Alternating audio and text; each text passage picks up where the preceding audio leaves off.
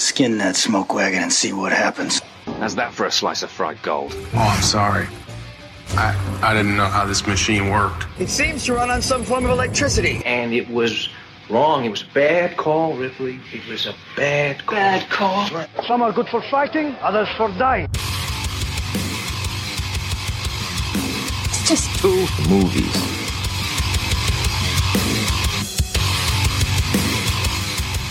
And welcome back to another episode of It's Just Two Movies. I'll be your host like every single time that you ever tune into this show. It'll always be me every time. I'll always be here for you. However, Birdman will not. Today, I'm afraid to report that he is literally lost in a hedge maze in West Virginia. He ventured out there alone into a hedge maze. I'm not sure what for. He did call me a couple hours ago to ask for help. I told him I had to record a show tonight, so he's not going to be here. If you tune in next week, you'll see if he was able to make it out of the hedge maze, or if he was like butt-fucked to death by a minotaur, or whatever happens inside of those things. With me today instead is my good friend Doug Wicker, who is also a filmmaker, aspiring writer. Is that also fair to say? You do your fair share of writing? Yeah, I write a lot. Okay. Fantastic photographer. I'll let Doug pick two movies, as is customary on the show. So if you're not familiar with what we do, we take a look at two movies. In the title, that part's evident. What's not evident is the fact that one of the movies, at least one of us perceives as a good film before we even start. And the other movie, by all accounts, just giving it a general Google, is not very good. Today we're going to be watching The Devil's Backbone, is the movie that we watched in preparation for this. A little info up top here. This is a November 2001 release, directed by Mr. Guillermo del Toro. This is on a budget of $4.5 million, made about $2 million in the box office. Stars. Okay, a lot of these names I can pronounce just fine. Some of them I'm going to have a little difficulty with. I've got Fernando Tielve as Carlos, who's going to be our protagonist. I've got Federico Lupi, probably Federico Lupi, as Dr. Casares? Close enough. Something like that? What is it? Do you know? I'm not actually sure because... Okay. I tell you, I took 2 years of Spanish in high school. Can't tell. And I learned more, thank you. I learned more Spanish working at a place with a guy who was learning Spanish to have sex with a Spanish girl that he knew that did not speak very much English at all. That's a noble And it purpose. worked because he submersed himself in it. If you had to go ask him a question, he'd be like, no hablo español, no hablo inglés. And you would have to go back to your computer, get on fucking Babelfish. This is if that dates it at all. Yeah, it does. And figure out how to ask him in Espanol, whatever the question was. Anyway, you've also got Eduardo Noriega, as Jacinto, Maria Paredes as Carmen, Irene Vicedo as Conchita, Inigo Garces as Jaime, and Junio Valverde as Santi. So now that we've gotten that big cast out of the way, thanks for recommending this, man. You knew out of the gate that I'm a big fan of Guillermo del Toro. I did. Although he's made plenty of stuff I've never seen. I've liked everything that I have seen that he's ever made. So that being said, I'm always excited to watch a piece of his work, which, this podcast gives me a great avenue to do.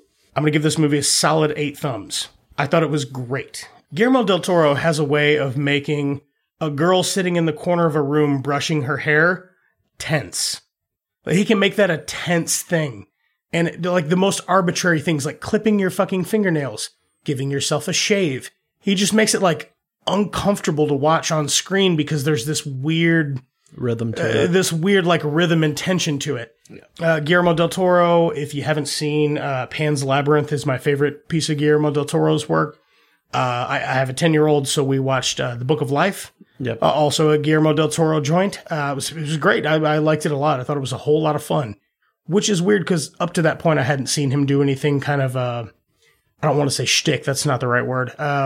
He produces a lot. Lighter. Yeah. It was a little lighter. He's got a lot of kid stuff. You'd actually, if you go look at his producing credit, you would see like weird stuff like Megamind that he was like, really? He was like a consulting producer on. So he he uses his name a lot to help people get stuff made. He tends to also get credit for it, kind of like Tim Burton did with Nightmare Before Christmas. Yeah. Where it's like not really his thing, but his hands on it. Yeah, so this whole flick is all in subtitles. It's all in Espanol, which I am fine with. I have watched plenty of things in Spanish or in other languages We were just talking about our favorite movies from last year. As Parasite was one of mine. Jojo Rabbit and Parasite were like my two favorite movies in 2019. But know that if you do decide to watch the film, it is all in subtitles. It was a breezy, fun, like tense. It's listed as a horror drama, and I couldn't agree more. It's right on the head. It is dramatic. It is tense. It is a little chilling. It being a 2001 release, it is a bit dated. However, the special effects that they use for the character Santi, who is like a ghost, God, he fucking looks amazing. Absolutely, yeah. He looks amazing for 2001. Like, it looks really, really good. And especially, Mexican production teams and visual effects artists who at that time really didn't have as much experience as they would now. And it was, for the visual effects, it was up for a couple of awards. I didn't write them down, but I did, make note of that it got nominated for several things. Whether it won or not, I fucking don't know. Yeah, I'm giving this movie a firm 8 thumbs up. Never seen it before. I thought it was great. As to anyone who's uninitiated, who's looking for a good horror drama, what do you give it? Oh, if I had to give it a rating, I would agree. It's definitely an 8 out of 10 for me. It's actually a movie that I hadn't seen. I had to actually go look for it. I'd only seen it a few years ago, maybe like 8 years ago or so. And it was, it was after Pan's Labyrinth. I wanted to watch it, man, so I blind bought it. That's awesome. Because like Guillermo hasn't let me down yet, and this movie is considered one of his like great ones. Yeah, I'm gonna stand by that and put my foot down and say, yeah, it's a shame that it only made like $2 million. Yeah, it's a subtitle thing. That's a subtitle. I think that's like your average American consumer. But yeah, no, watch this movie, buy it, rent it, please, because it's fantastic. If you're curious what it's about. There's a little boy that gets injured, presumably in a bombing at the beginning, and then he's tied up and dumped into like a well or a pool or something like that, some body of water. There's a cool little talk down bit about ghosts in the intro, which turns out to be Federico Lupe as Dr. Casares. That's going to be my best guess. It's Casares. Anyway, I will refer to him as the Doctor. So anyway, it turns out that your narrator is the Doctor, big shaker. But it's got a Del Toro charm right out of the gate. It's got his like kind of brand, like in the opening credits, they do that weird where it shows the devil's backbone, which they used to call like a spinal deformity. It's just really well shot. The whole thing's great. I'll touch on it a little bit later. Essentially what happens here is the little boy, Carlos, again played by Fernando Tielve, his dad's dead. He's got like a caretaker or a tutor looking after him. And he can't take care of him, so he's like, I'm going to take him to this school for like wayward boys or, whatever it is. It's out in the middle of BFE in Mexico. He drops him off. The kid makes a couple new friends. So he takes off and leaves him. The kid, Carlos, immediately starts to see, like ghosty, spooky stuff. Which again, just to reiterate, looks fucking amazing in this movie. After this, you get introduced to a couple of the other people in the cast. You get to meet... the Doctor, you get to meet Carmen, who's like the head mistress teacher lady. You get to meet Jacinto, who seems like he's like a groundskeeper or like a handyman.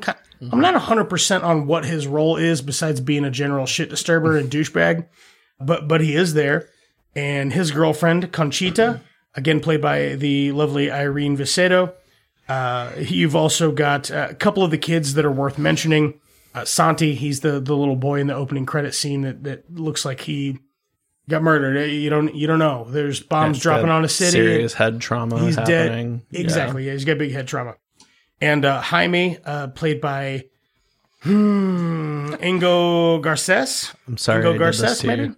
What's that? So I'm sorry I did this to you. Yeah, no, it's okay. I actually don't mind because the other movie is Italian, and I would rather pronounce 15 of these than try to get away with his first name again. But I'll do it. I'll figure it out.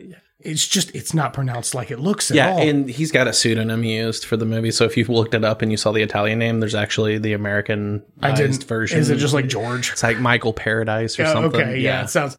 And other than like key members of that crew, they're all Americans that were in the movie. Right, just real whitewashed. Yeah. So you get this little boy. He's staying there. Normally, we take a little more time to go through the plot with you. I want you to watch this movie. What the film is about, there's a little boy. He gets dropped off at a boys' home. He sees a ghost.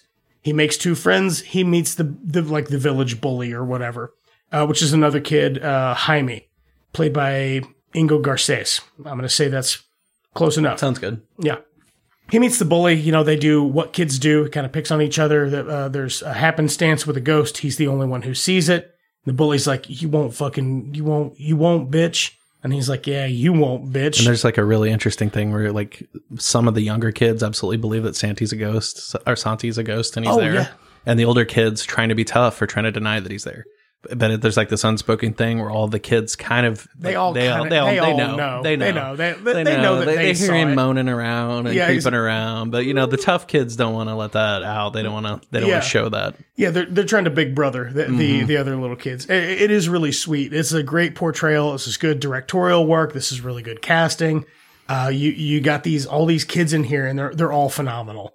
There's not one that's like, well, that's kind of half-assed, isn't it? Maybe do another take on that one. No, they're all great, just outstanding. So you got these kids being kids. There's a ghost. Other things that happen in the film. Carmen, played by Marissa Paredes.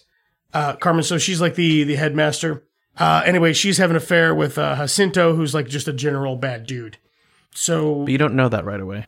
You don't know that right away. Kind of know he's a dick. He's got a villainous he's got a dick. There's a darkness to him, but he's definitely, it's not right up front. It takes a little bit to kind of realize he's got some other shit going on. Yeah, it does. You think maybe he's just having a bad day? Yeah, you think that might be the case. When a little bit of resentment towards the authority figures. Yeah.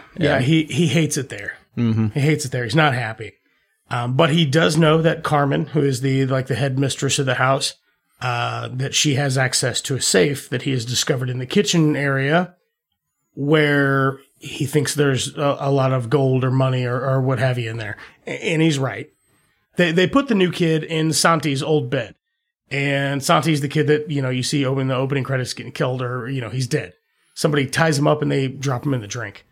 So the kids start seeing shit first night. All the kids, they kind of dare him to, essentially the dare is, hey, you're going to go down to the kitchen in the middle of the night. Get water, if I remember right. Yeah, right. They're going to get some water.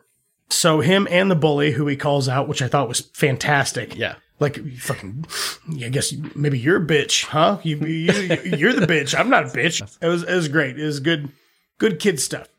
So they both go down there. They're getting the water. The bully gets his water first. He's like, fucking, see you back up top, bitch. He totally sketches on him. He rolls out because he's scared as fuck. Little pussy. Yeah.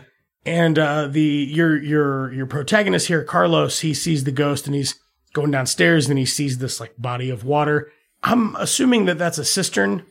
It's never 100% clear. Yeah, it just fills up with rainwater. Yeah, I think it's some kind of runoff. Yeah, it's pretty gross. So you find out, kind of in a manner of speaking, that because the headmistress gave the kid... Now, see, this is something I thought from the beginning and actually turned out to be wrong. The headmistress, while she's looking at her keys, she's like looking at them very carefully when she's hooking them up with the bed from the dead kid. And she's checking out her keys, and they make kind of a deal out of it with the cinematography, which, by the way, is gorgeous in this throughout. The fucking color palette, the warm and cool contrast, it just looks fucking amazing. So she's being very selective about the keys, and she finally hands him a key and goes, this is for your locker or whatever. So presumably it was Santi's old locker. And then you see the safe, and Jacinto's trying to open the safe with the key, and it won't fucking turn. And that's when Carlos is coming out of the basement because he's scared of the ghost or whatever. You know that Jacinto is trying to get into the safe. You know that all the kids know that there's a ghost, and they all think that it's Santi.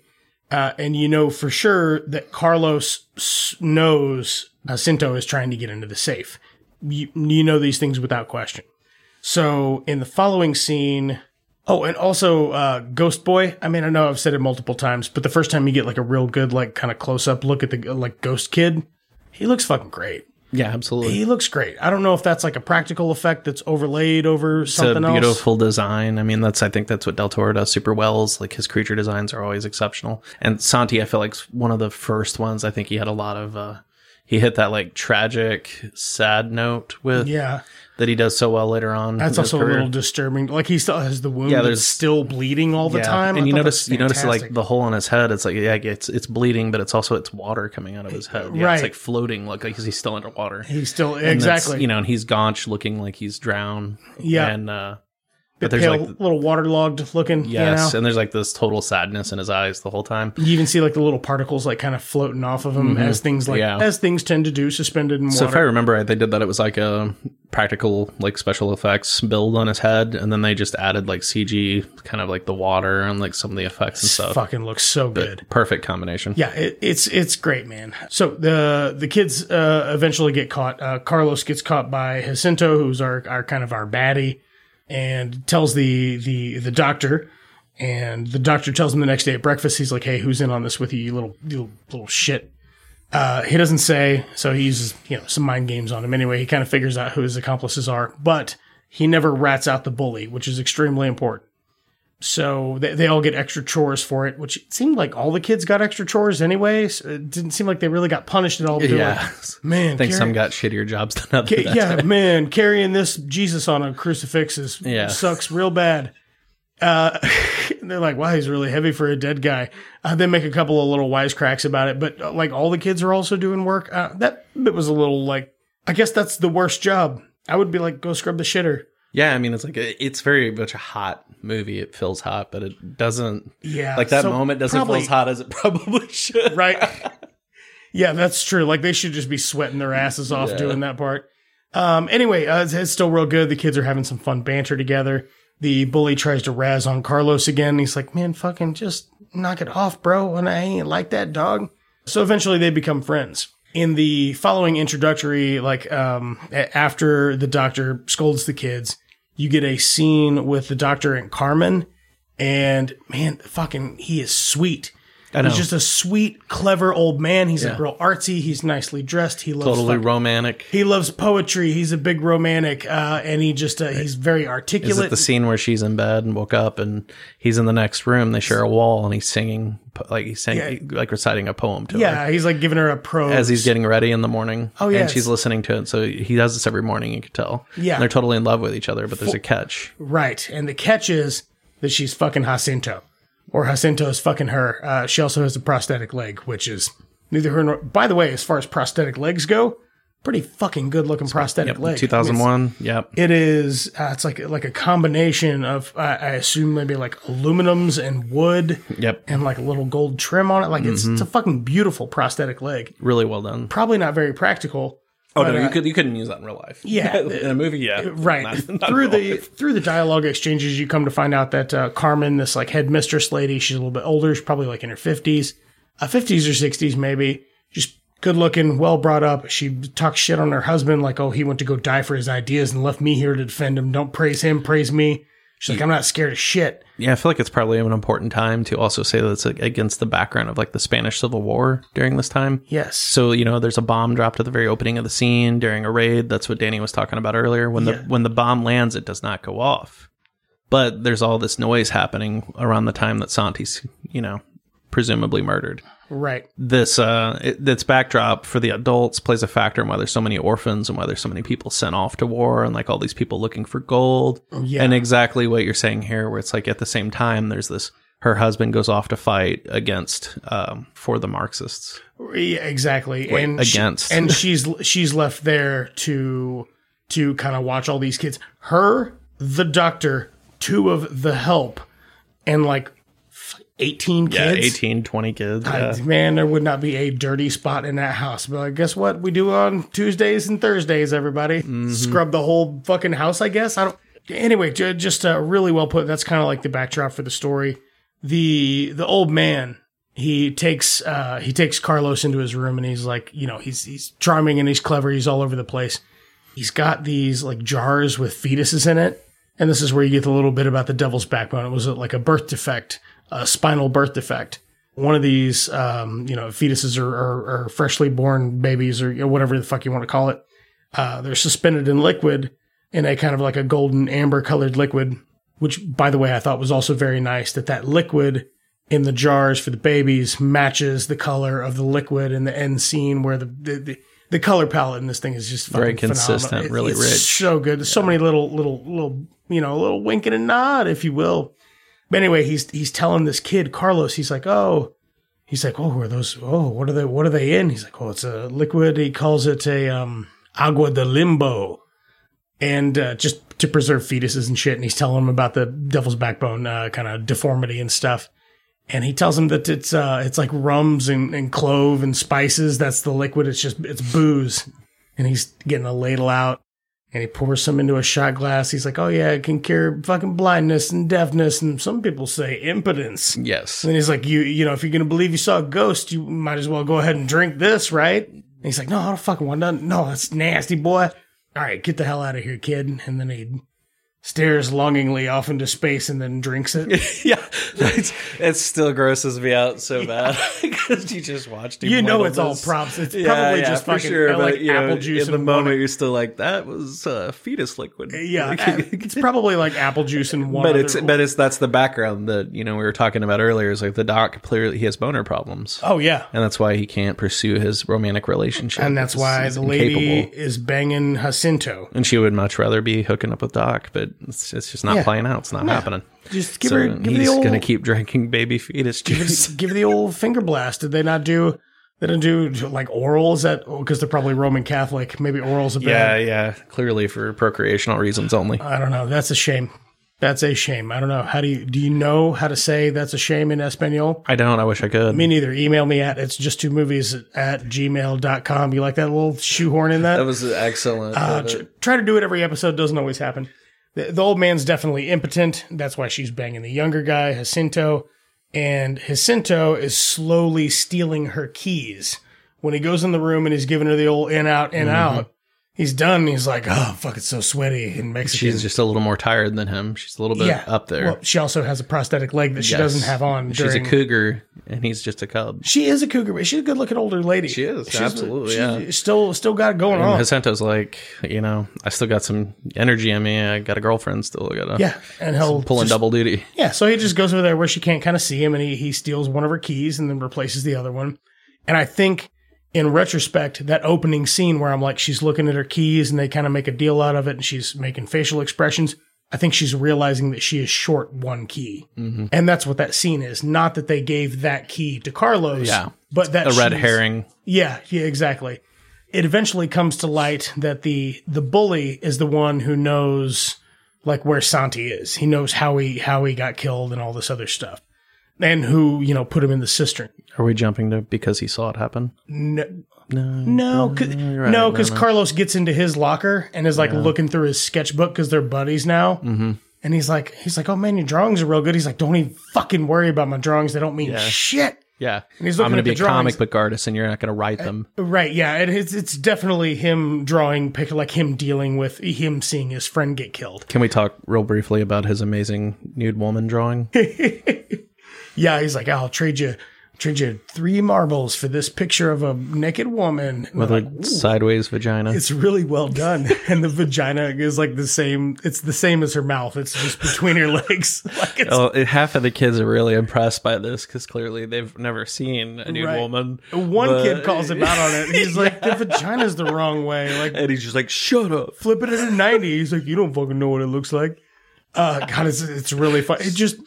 The whole bit with all the kids is fucking perfect. It's like the war. Yeah. You know what I mean? It's just really, really well characterized and shot. It doesn't feel, towards the end, it kind of feels a little Lord of the Fliesy, but. Mm-hmm. Which could only mean child murder. Right.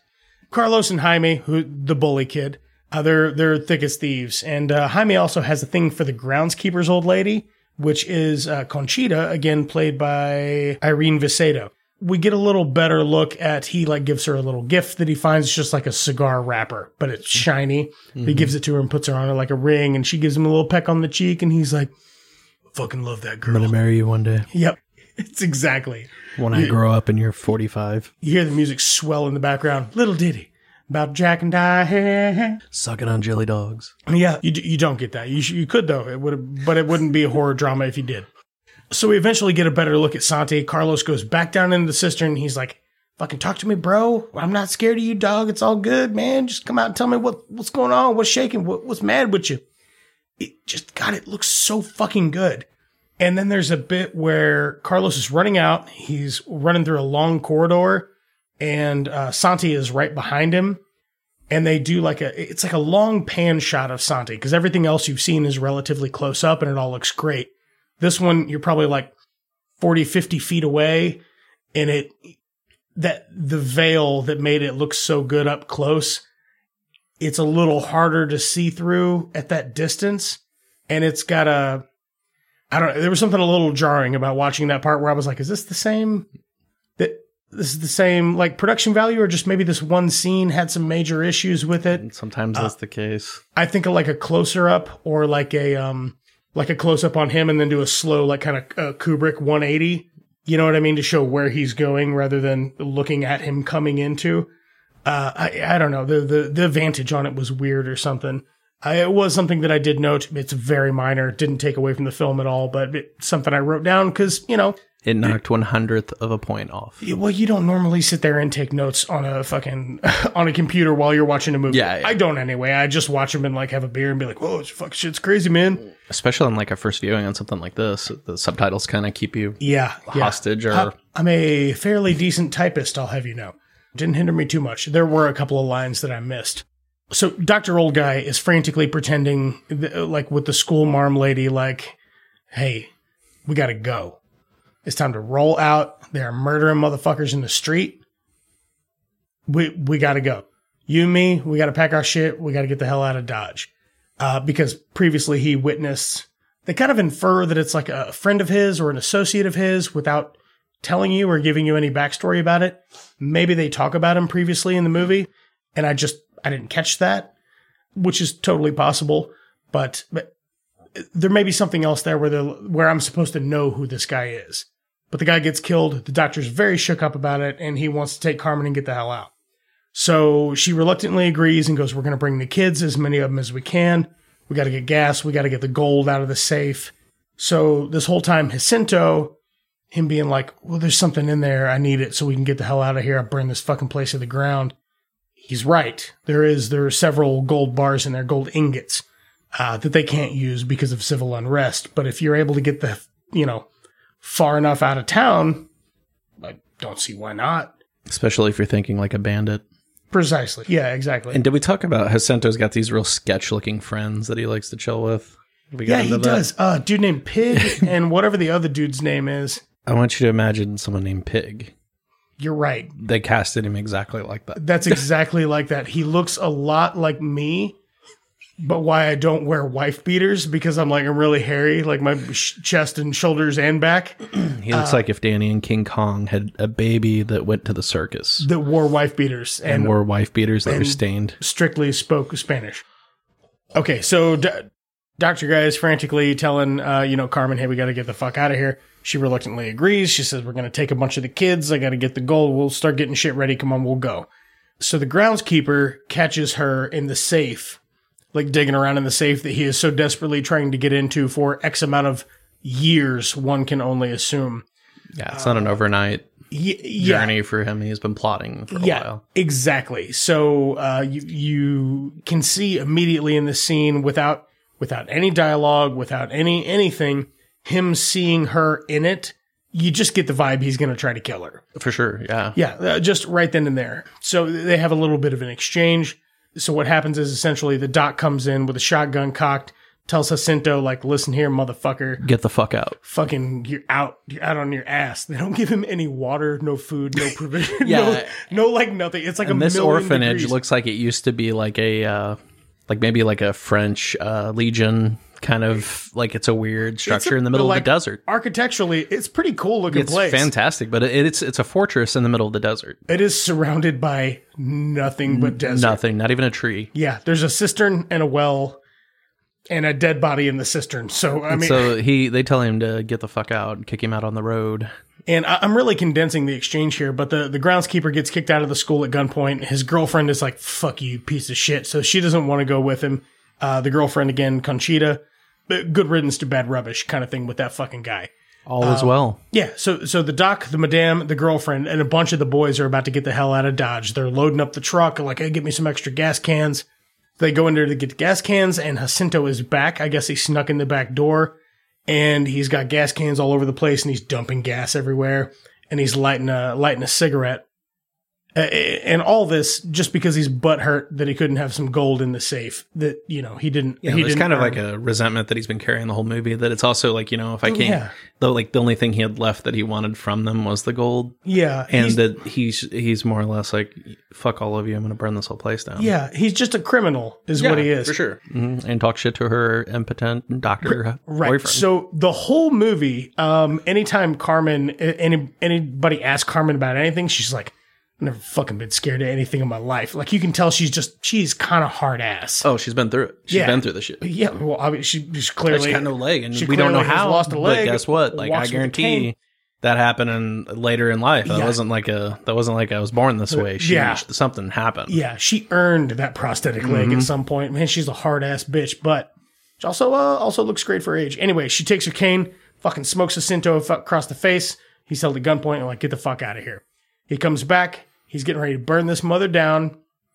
And he's confronted by Conchita, who is packing heat, luckily for her.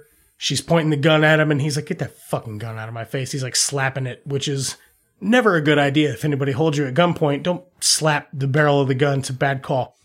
Because it's a bad call, the gun goes off. She kind of like weans him, shoots him in the shoulder. They all hear the gun go off. So Jacinto scrambles for his cigarette that he was smoking. And I thought this was amazing attention to detail. There's a bit where he picks up his hand-rolled cigarette butt. As a smoker, I'm trying to quit, but leave me alone. But as a smoker, having had hand-rolled cigarettes before, tried to do that before, they do go out very easily. So there's a bit where he picks up the cigarette butt and there's a close-up of him like blowing the ember back to life. And that's just good attention to detail, because somebody else would go, I don't know, light a big old fat fucking cherry on it. So he picks it up and throws it on the gas cans. It doesn't work like that. You have to breathe life back into it. And that teeny tiny little thing was enough to make me take note of it and go, that's right. Good looking at it. That's exactly how it would, this is how it would go down. So he lights the gas cans on fire, the whole shebang there. Anyway, the scene, the explosion actually looks pretty good. For it being a lower budget film, especially of 2001 Mexican Spanish 2001 production, Mexican Spanish production, exactly. The Madame, she gets kind of the brunt of the explosion. Conchita does also, but she's a little more well protected by a wall. The scene after the explosion, mad props to like makeup and sound guys here.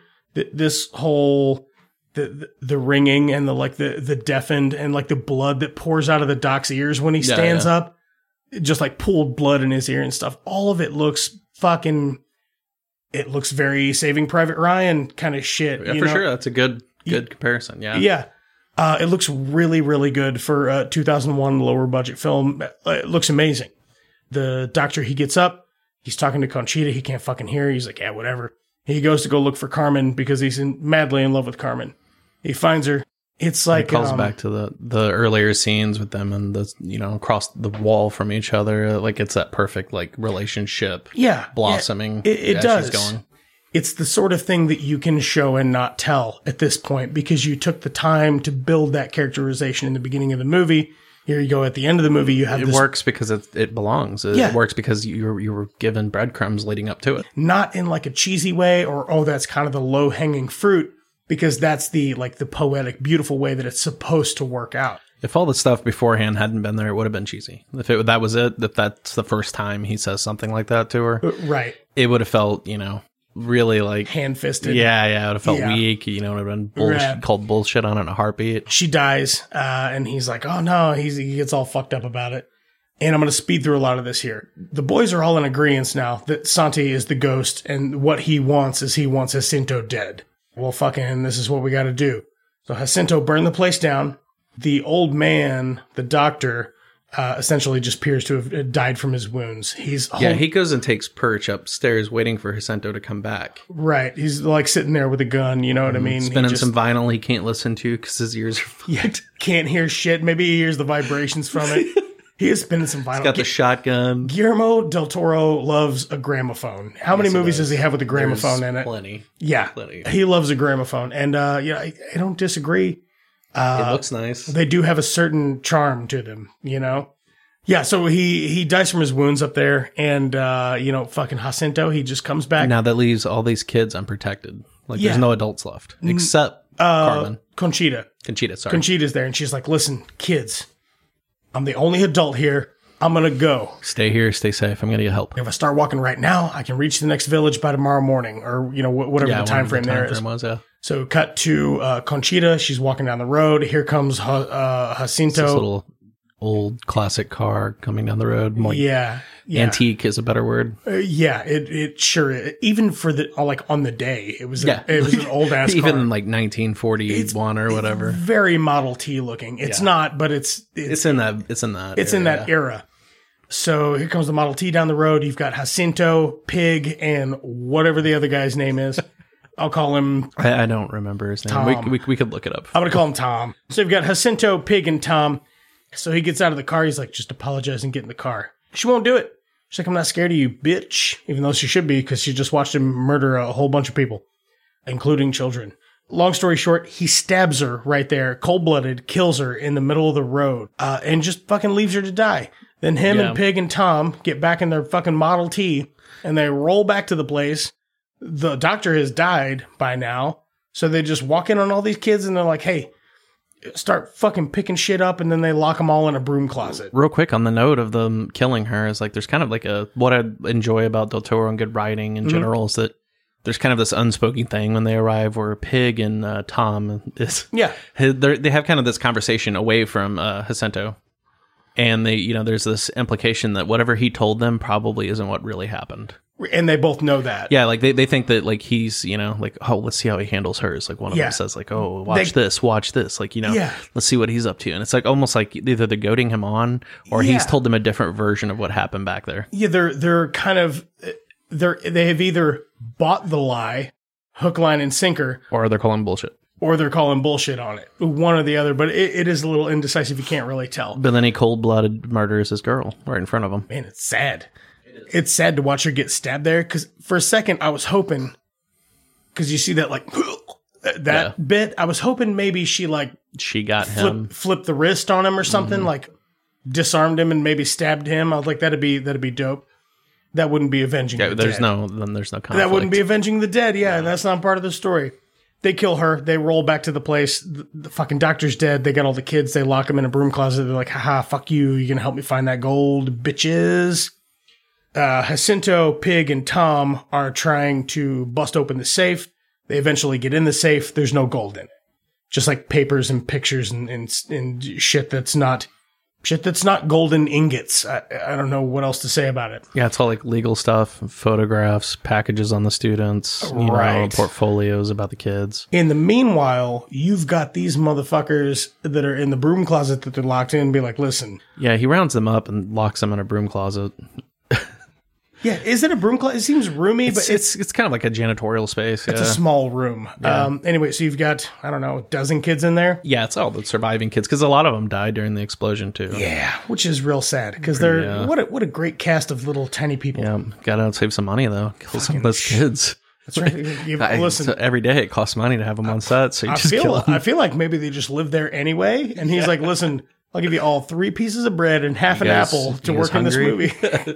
And I'll give you a Jarritos. You ever had Jarritos? No. It's a Mexican soda? No. Ooh, it is fantastic. Jarritos. You ever get the chance to try it out? They come in a million fucking different flavors. I've had Mexican sodas before, but I don't know that I've ever had that one. Dude, Jarritos is bomb. I used to work at like an adult novelty store up in Bridgeton in St. Louis, and there was a like a Mexican bodega right next door, and I would go over there on my break all the time and get a pack of smokes and a Jarritos. They have that one taffy kind of candy that's really good. Oh, that fucking taffy's bomb, yeah, saltwater shit.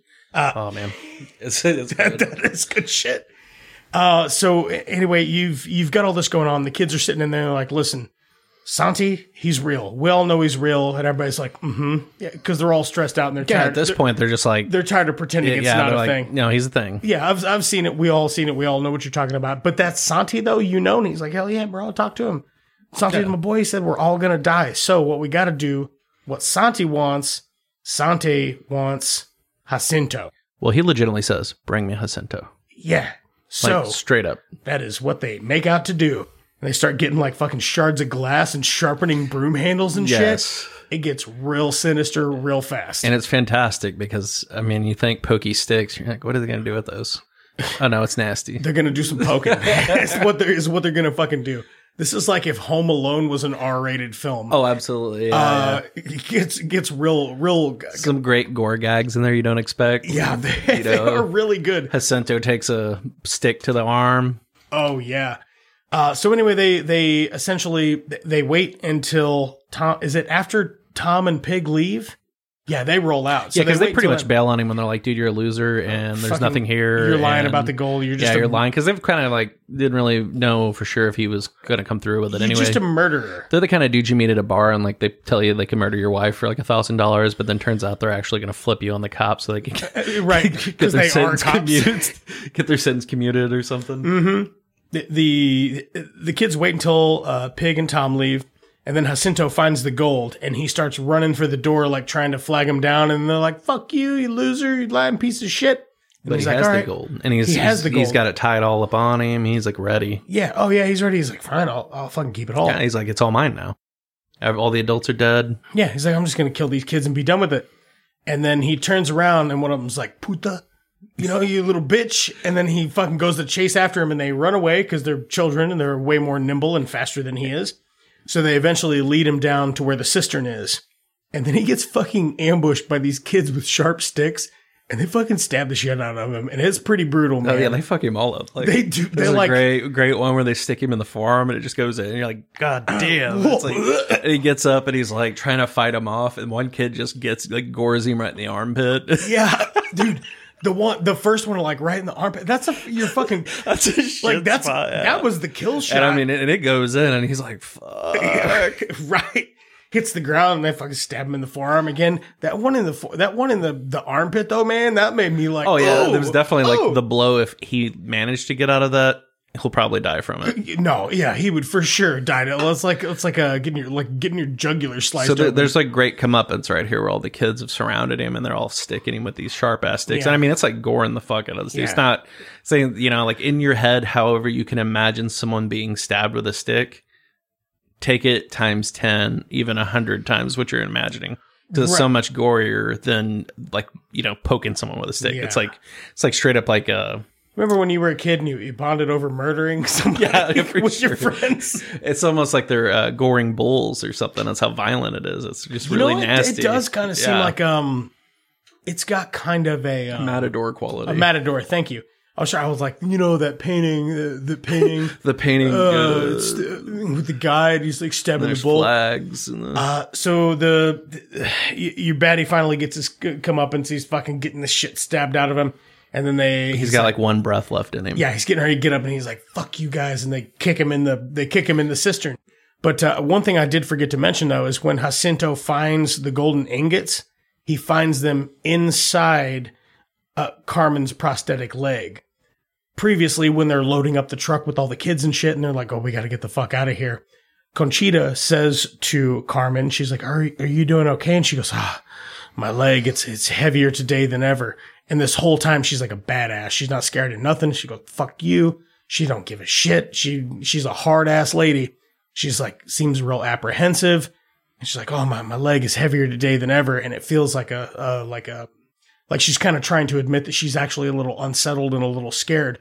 But she means quite literally her leg is heavier today than ever because she has like 10 golden ingots stuffed inside it, and gold is incredibly got 40 dense. pounds on one side. So they fucking kick him in there, they shoot him in there, they fucking pee on him, and he falls in there via the properties of liquid. And the golden, that's the gold he has tied around him, like it's dragging him down, and he can't swim with it. Oh, it's in his pockets. He's got it tied to and his he's like belt trying to shit. cut it loose because he knows he's sinking. Yeah, so he's sinking like a fucking rock, baby, especially because he's losing a whole shitload of blood via one of his main arteries. His armpits geysering blood into the septic. Right.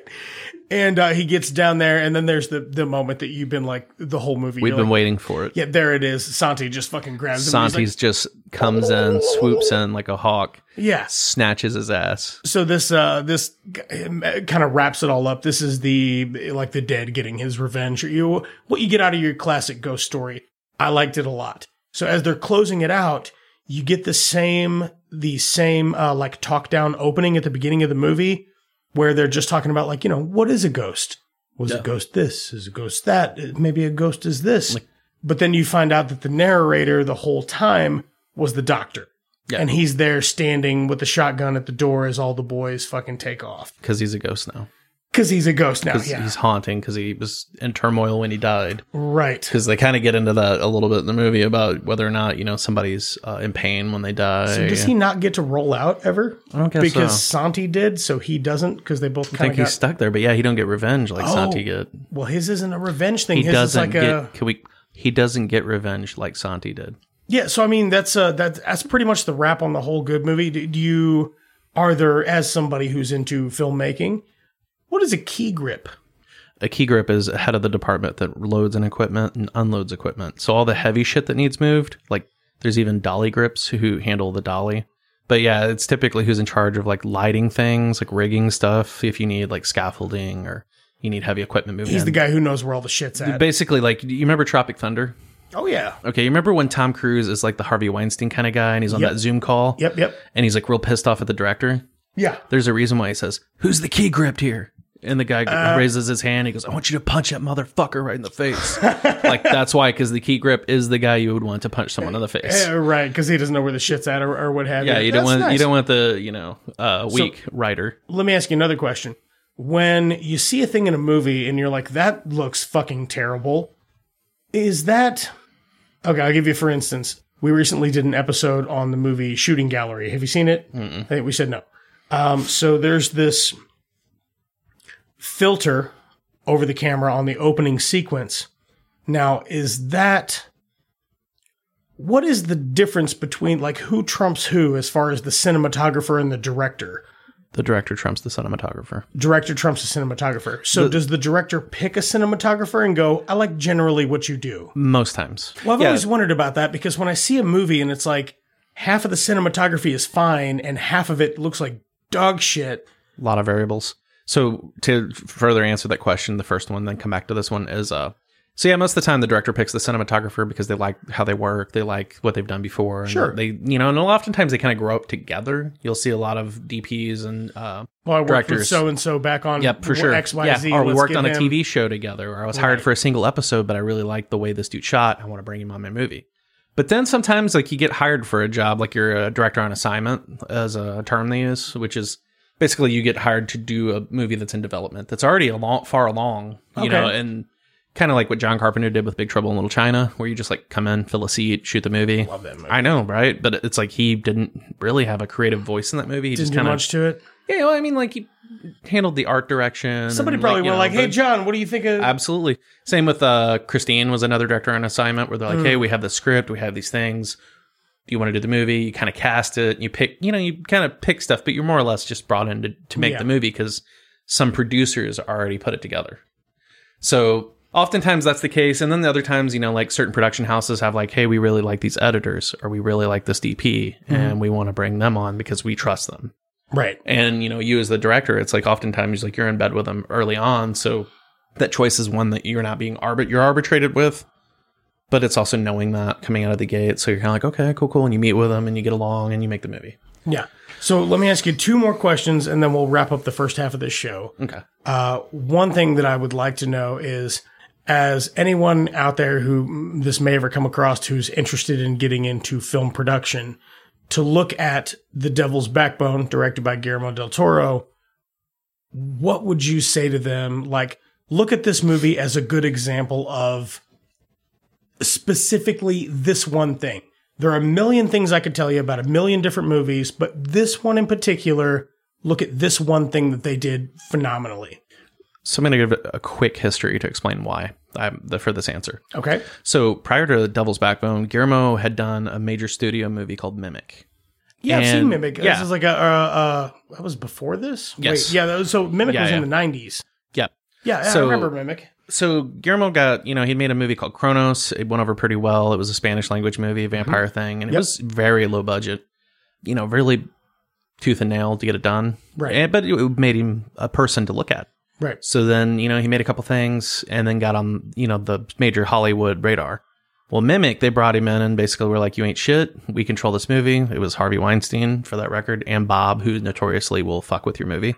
Right. And they took the movie from him, recut it, and released it, and pretty much made Guillermo hate making movies to the point where he really considered hanging up his hat because, if this is the big show, then he doesn't want it. So is this his... So instead, what had happened was somebody, a Mexican/Spanish production company said, hey, we can wrangle some assets together. We'd love for you to make another Spanish language movie. Right. So Guillermo had this idea in mind for The Devil's Backbone. So why this is important for a younger person to look at is this is what you do when somebody who has had, this is the kind of movie that when you make a big studio movie and you have to go through all the politics of making one and all the shit that goes into making one and answering to a lot of people who are above you. This is the movie you make when you get to have that creative voice and opportunity to prove yourself again. Perfect. So Guillermo took a step back, made Devil's Backbone with that in mind. But most importantly for a young person, I would say really just pay attention to how well he focuses on the story, how everything has a reason. How an art direction and art design can go really far in movies. It's something that, I think a lot of younger people take for granted, is not paying attention to your costuming or your design or the structure of the building you're shooting in or why these things are important. With almost no money, he was able to put this stuff together, and it's fantastic, and it got him back on the Hollywood map. Great example to anybody who's young and aspiring out there. You don't have to have $25 million to make a good movie. You just have to have someone who believes that you can do what you want to do. If you have a supportive team behind you, and you have people who really believe in what you're doing, that money doesn't matter. There are people that can always help you tell your story. Absolutely, yeah. And most importantly, you'll know where to spend your money. That's the big difference between that $25 million movie. Yeah. And I've known people, and I've been present for people talking about making that jump from like a $5 or $10 million movie to a $150 million movie. Right. And they'll tell you the biggest thing is you get more days. And you get fed better, which seems like important stuff for morale. Yeah, that's really it. If you're eating ramen noodles for the 16th day in a row, and you're the key grip, and somebody goes, "Hey, where can I get that?" Blah blah blah blah blah. Yeah, for sure. It's the difference between figure it out. So, second question, probably the more important question I'd like to ask you is: as a good movie, as a guy that likes to watch movies, what's your favorite part about this? Oof. So my favorite part about this, it's kind of one of those movies that you can hear the voice in it. I think it's really Guillermo. It's the movie where Guillermo found his voice. This is the movie where if you watched all of his movies in chronological order, I would say this is the first one that is singular to the guy we know now. Yeah. He's got a lot more money to spend. He's got bigger sets, better, more elaborate costume design. But the pieces of who he is as a filmmaker are in this movie. Like you have all the machinations of what makes the guy we know now. Like where he figures out how do I take the story that I want to tell and put it up there in a way that's easily digestible and actually quite gripping for anyone who will sit and watch it. And to say anyone who will sit and watch it, if you watch the first 5 to 10 minutes of this movie, you're going to watch all of it. Yeah. And in 5 to 10 minutes, this is a Guillermo del Toro movie. You really do now. Opening credits, I was like, this is spot on. I could go on about the color contrasts and the way that they work the warm and cools together, even in the exact same fucking shots. And Guillermo leans into colors that, there's other filmmakers that do it, but we're using him as an example since this is his movie. But he leans into colors that are kind of ugly that you don't normally see represented, like yellow, green. Right. Colors that, were kind of popular 40 years ago. Or a lot of oranges and greens and fucking real cool, like light teal blues, and then just fucking red, like red. That's going to wrap it up for the first segment of the show. I mean, I'm sure we could go on about this movie for another hour. I'm having a really good time, but... Yeah. So the reason why I picked this movie, first off, I know it's not like the movie people are going to go like, oh, I really need to go see that because it's Spanish, it's subtitled, it's for 2001. That's not what this show's for. Yeah, absolutely. Yeah. But it's definitely like when Danny approached me about doing this episode with him, he was like, hey, man, usually we like them to have some kind of connection. Like they don't, it doesn't have to be thematic or whatever, but just some kind of connection. And I said, you know what? I know the bad movie I want to do. I want to do The Visitor. You just found a good movie. The movie's a fucking hoot. Yeah, it's fantastic. Now, when we come around to this episode later, you're going to learn that there's many things happening in The Visitor. I had a lot of roads to take. I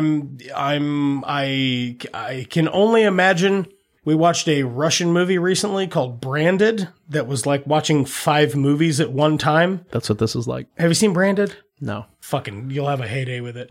Or don't and just listen to the episode about it. It's probably way more entertaining. We're watching The Visitor, which is a March 1980 release. It was made previously, but that's the U.S. release date. Had a budget of $800,000. Yeah, and I couldn't find its box office earnings anywhere. This is directed by a Giulio Paradisi and screenplay by Luciano Comici and Robert Mundy. Starring John Huston, Shelley Winters, Lance Henriksen, Glenn Ford, Sam Peckinpah. Okay. AKA one of the greatest directors of all time. But it is Peckinpah? It's Peckinpah, yeah. He directed Straw Dogs, The Wild Bunch. No shit. Yeah, like there's, if you could look up the movies he's made, you'd be like, holy shit. Also starring Paige Connor and Joanne Nail. So we're going to go watch this weird fucking mashup thing that's a bunch of different movies. Have a couple of drinks, and we'll be back to run through it and, talk more about good, fun stuff. In a world where 2 men want to date 1 woman, but they're buddies, only one man will date the woman. One's not very competent, and one's not very confident. 2 cops, they're both named Jason. It's 2 Jasons. And they're cops. They're not cops. They're in the CIA. They're gonna spy. It's a fun spy time. Weiss Witherspoon, Statham, Bateman, 2 Jasons, one Witherspoon. It's loads of action, like hanging out in the office, throwing paper balls. This summer, 2 Jasons. Special thanks to Brad Sexton for our jams. Please check out his latest project at suns.bandcamp.com. That is sunds.bandcamp.com. Thanks to Lamplighter Productions for our artwork. Please check out more of their stuff on Instagram at lamplighter_productions_IL. First time listener? We're anywhere podcasts are found, but if you don't subscribe to any of those services, listen to the show for free on our website. It's just the number 2, movies.buzzsprout.com. That's it's just 2movies.buzzsprout.com. Want to get in touch with the show? Email us at itsjust2movies@gmail.com or find us on Twitter or Instagram at itsjust2movies. Want to support the show? Great. Leave a like, comment, or subscribe on whatever platform tickles your fancy. And one last thank you to our editor, head writer, producer, and host. Those are all me. So anyway, back to the show. All right, we just got done watching The Visitor, and I told you a bunch of stuff about that a moment ago. Real time, it's probably been 3 hours. We've been hamming it up, having a good time, having a couple of drinks. But we did watch The Visitor. I guess before we really get going on to it, I'm just going to... I just want to do right out of the gate, I want you to give it 2 ratings for me out of 10 thumbs. What would you rate it as a movie? Like date night, you just kind of put this on just to have something to watch, and something possesses you to finish it all the way through. As a regular film, what would you give it? And then what would you give it as a bad movie by knowing it's bad going into it? For a regular movie, I would say probably 3 thumbs up. That seems fair. I mean, there's competence. Maybe even a 4. It is not the hardest thing to follow that I've ever watched. No, but it doesn't make sense at the same time. It's a very much kitchen sink movie where it's like, okay, this is hot. This is super cool right now. Let's do more of that. Yeah, possession, child movies, child possession, evil kid movies. Put some more Falcons in there. Yeah, put some more Falcons in there. Let's get some aliens in here. Let's get some... let's get some car wrecks in here. Let's get whatever. Yeah, skinheads, explosions. Child molesters are really big. Molesters. random basketball game with pro basketball player, like whatever. Wilt Chamberlain. Yeah. If you could think it up, like they just threw it in there. Yeah, they fucking really did. But when you said like, hey man, like what movie do you want to watch? I said, man, the bad movie is going to be the fun part. So I thought like The Visitor, because like I feel like this movie is definitely one of those that people don't really kind of got a little bit of attention a few years ago. They re-released it, so some people had seen it, but I feel like it's the kind of movie like kind of needed to be found by more people. It's a bad movie, but not unwatchable. But it's just there's like bizarre choices, just the weirdest choices. Yeah, it really is. It's like the kind of movie that like if you're familiar with like Italian movies and Italian filmmakers trying to make American movies, like the spaghetti western or Italian horror. It's almost like this weird like mimicry. Like they're trying to understand like why are the American movies so good? Yeah, but they don't have this. They have this. They don't quite have they don't understand. They don't quite have the grasp on. Yeah, what it's it like is a poor translation of an American movie. They're like, we're gonna go ahead and do what they do, but what if we just throw it all in there and go crazy with it? So it's definitely that, but it was all shot here and mostly an American cast, as far as I can tell. But there's just bizarre choices in it. So yeah, for a bad movie, I would give it probably on the bad movie score. I would say if like on the bad movie score, would a 10 be like the most amazing bad movie you'd ever seen, and then 0 being like it's not a very good bad movie? Yeah, like it's good. It's bad when you go into it. You put on a bad movie deliberately. Yeah, it's like when you're showing people the room and you're like, I want you to watch this bad movie. It's entertaining and you'll get the jokes. Yeah, look at how awful this is. Yeah, I would say I don't know, maybe like a 5. I'd say, a 5 is a bad movie. I would give it probably a 2 as a movie, as a regular movie. Give it like a 7 as a bad movie. I had a lot of fun with it. It was really confusing, but that was part of its charm, is because it would just like handbrake turn left into. Do you remember Falcons? So it opens up. You've got Obi-Wan Kenobi staring at the sun, and then the Sith rolls up during a dust storm, and immediately know you're in for some super weird shit. This is undoubtedly shot during the LSD boom. You've got, so right after this weird opening, you've got Space Jesus recanting the religion which they follow whilst in space.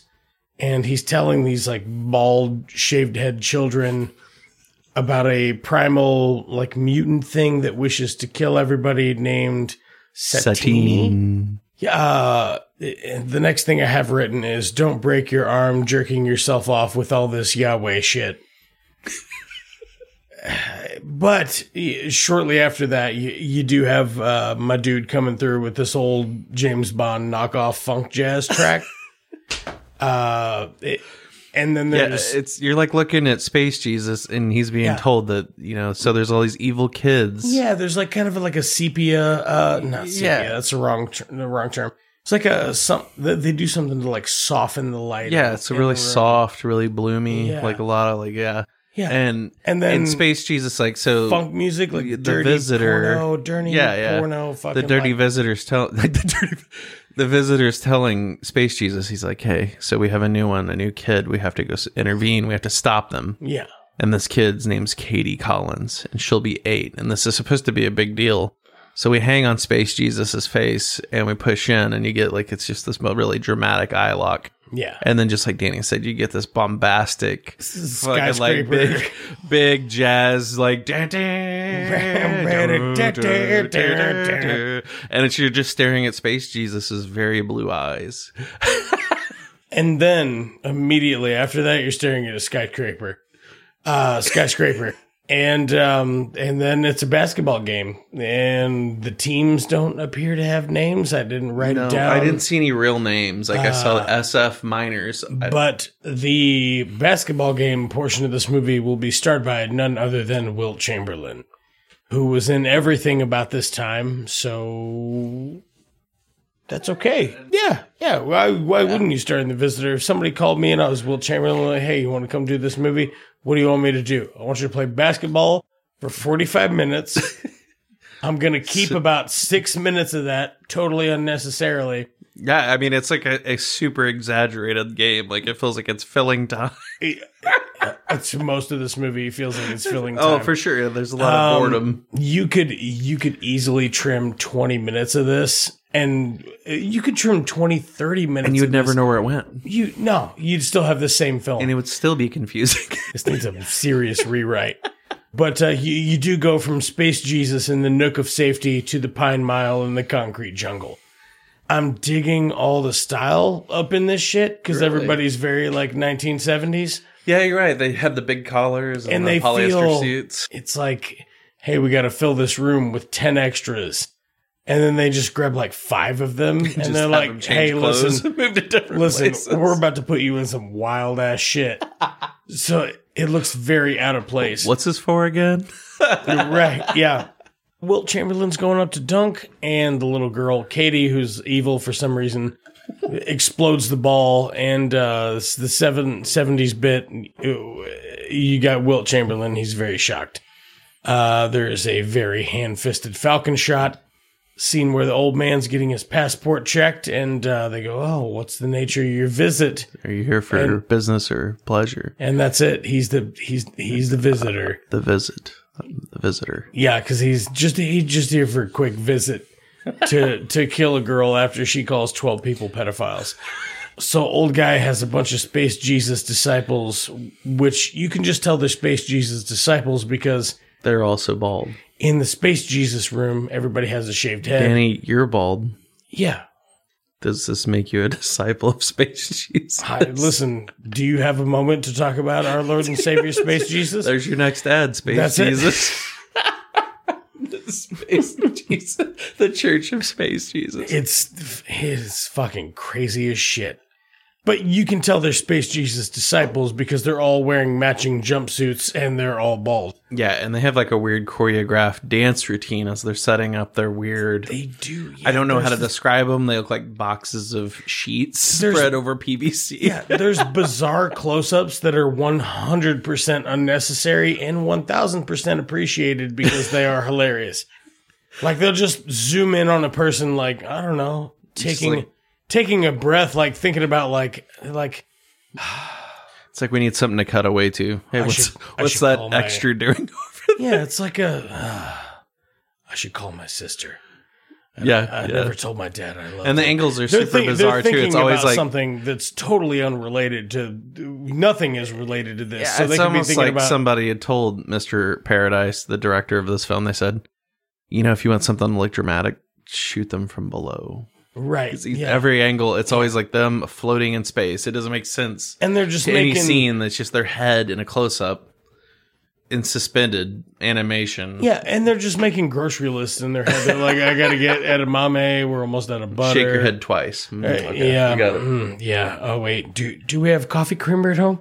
Yeah, we have half and half. Okay, yeah. Is it vanilla? Is it yeah. So there's another hard cut to a weird secret boardroom agency, and Barbara's refused to marry old boy, and that's a problem. So now they're just going to reveal their real motive. Yeah, just like that. Like you never have an opportunity to say, she's not like, going to marry you. Well, that? let me tell you the whole thing. Yeah, like they just roll it out. Like, and I kind of appreciate that early on there's like, man, maybe we should move that up because we have so much other weird shit we're going to throw down. Yeah. Like, let's just move that up and like just kind of we know where Lance Henriksen sets on this.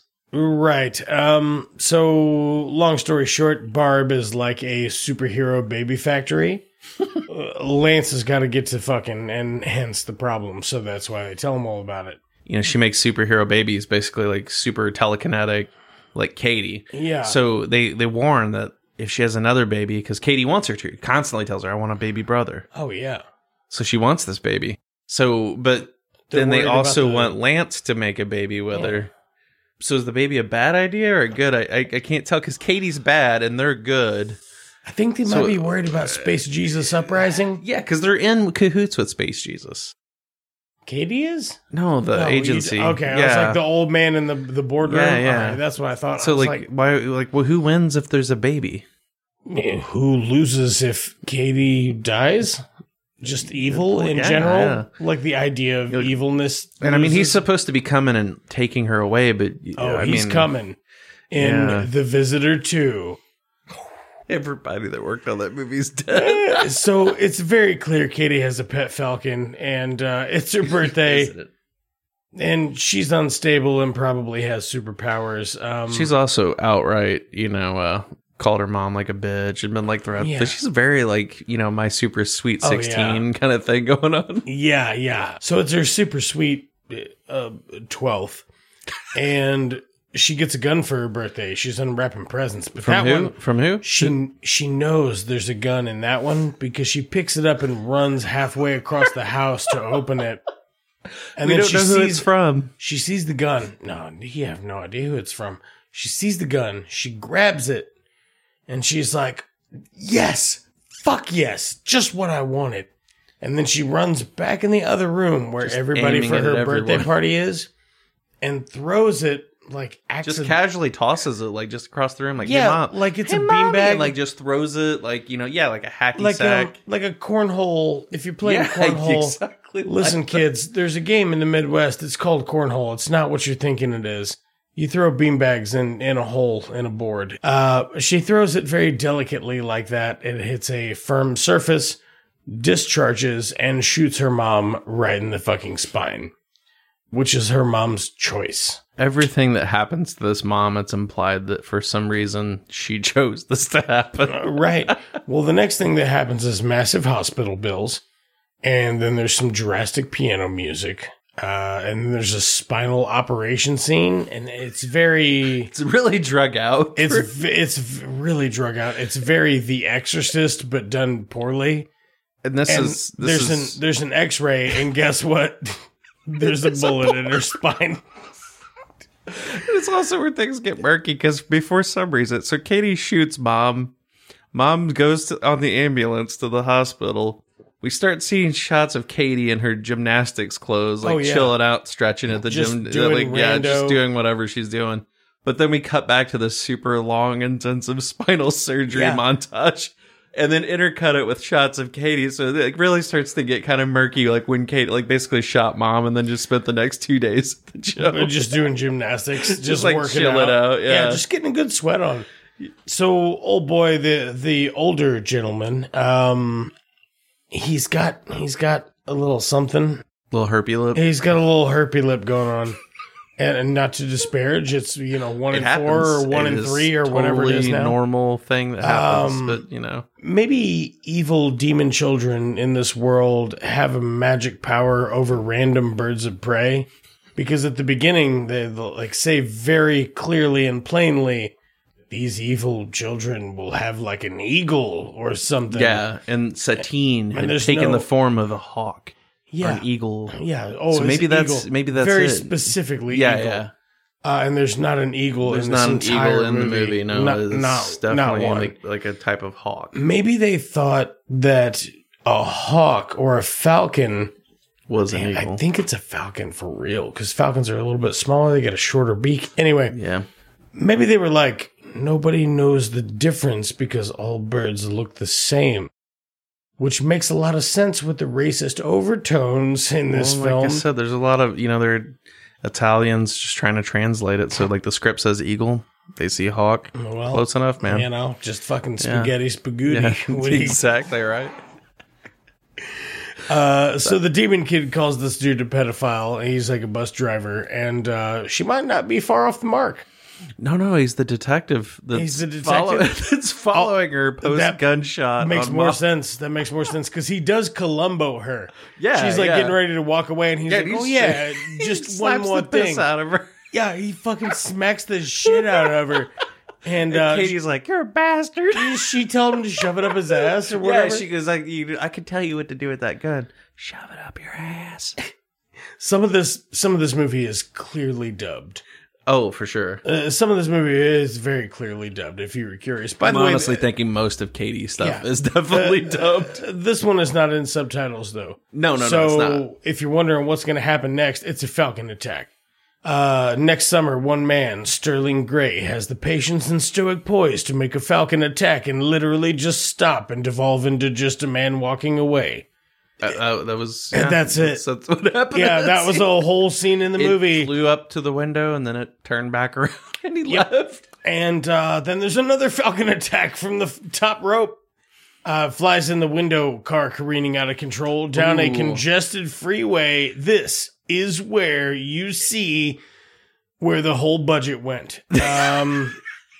I mean, so the Hawk changes all the stoplights to like different colors so that it causes an accident. I think they got such a great cast for this because they sold them on the idea of how crazy it was going to be. And they're all like, that sounds just crazy enough to work. It seems like a Favors movie to me, to be honest. It definitely seems like the kind of movie where you're like, hey, I know like this guy. Remember that time you did all my blow? Yeah. Remember that time you did all my blow? If you don't do my movie, I'm going to tell your wife time to about pay the piper. I'll tell your wife about Las Vegas. Yeah. So you also have like a really insane motorcycle stunt. Like it's probably the highlight of that whole sequence. So dude's getting pecked in the face in the car while he's driving, and he's causing several accidents. And you just randomly have this like really badass motorcycle stunt where a dude smokes the car completely head on. And I don't know how this man actually survived it because it was in one shot. But maybe he riding folds. Yeah, he folds legs over head backward on his neck. Like if it's a real man and that's a real point of impact, that man died making this movie. That's got to be a dummy. There's nobody's living after that. The human body doesn't make that shape. It's brutal. And if he did survive, he is probably still going to the chiropractor. Right after this, there's explosions. There's people dying all over the place. There's fucking motorcycles and cars flipping and fucking shit all over the place. And then the camera pans. Well, it doesn't pan. It's like a hard cut to the Falcon as if he's personally responsible for this whole ordeal. But it's clearly a falcon on a perch again. Yeah, clearly not even the same bird. God, it's so fucking bizarre. There's a lot of ice skating. And Katie's pulling some BS. Like she's spinning around, tripping all these boys at the ice skating rink. Oh, yeah. And the whole time the visitor's coming to look for. He's coming downstairs. So we get this drawn out 3 to 5 minutes. And there's more ice skating. And then they put that big funky jam from the intro back on top of this. Of him coming downstairs, the escalator that's not working. Yeah. And then there's more stairs. And then next there's more skating.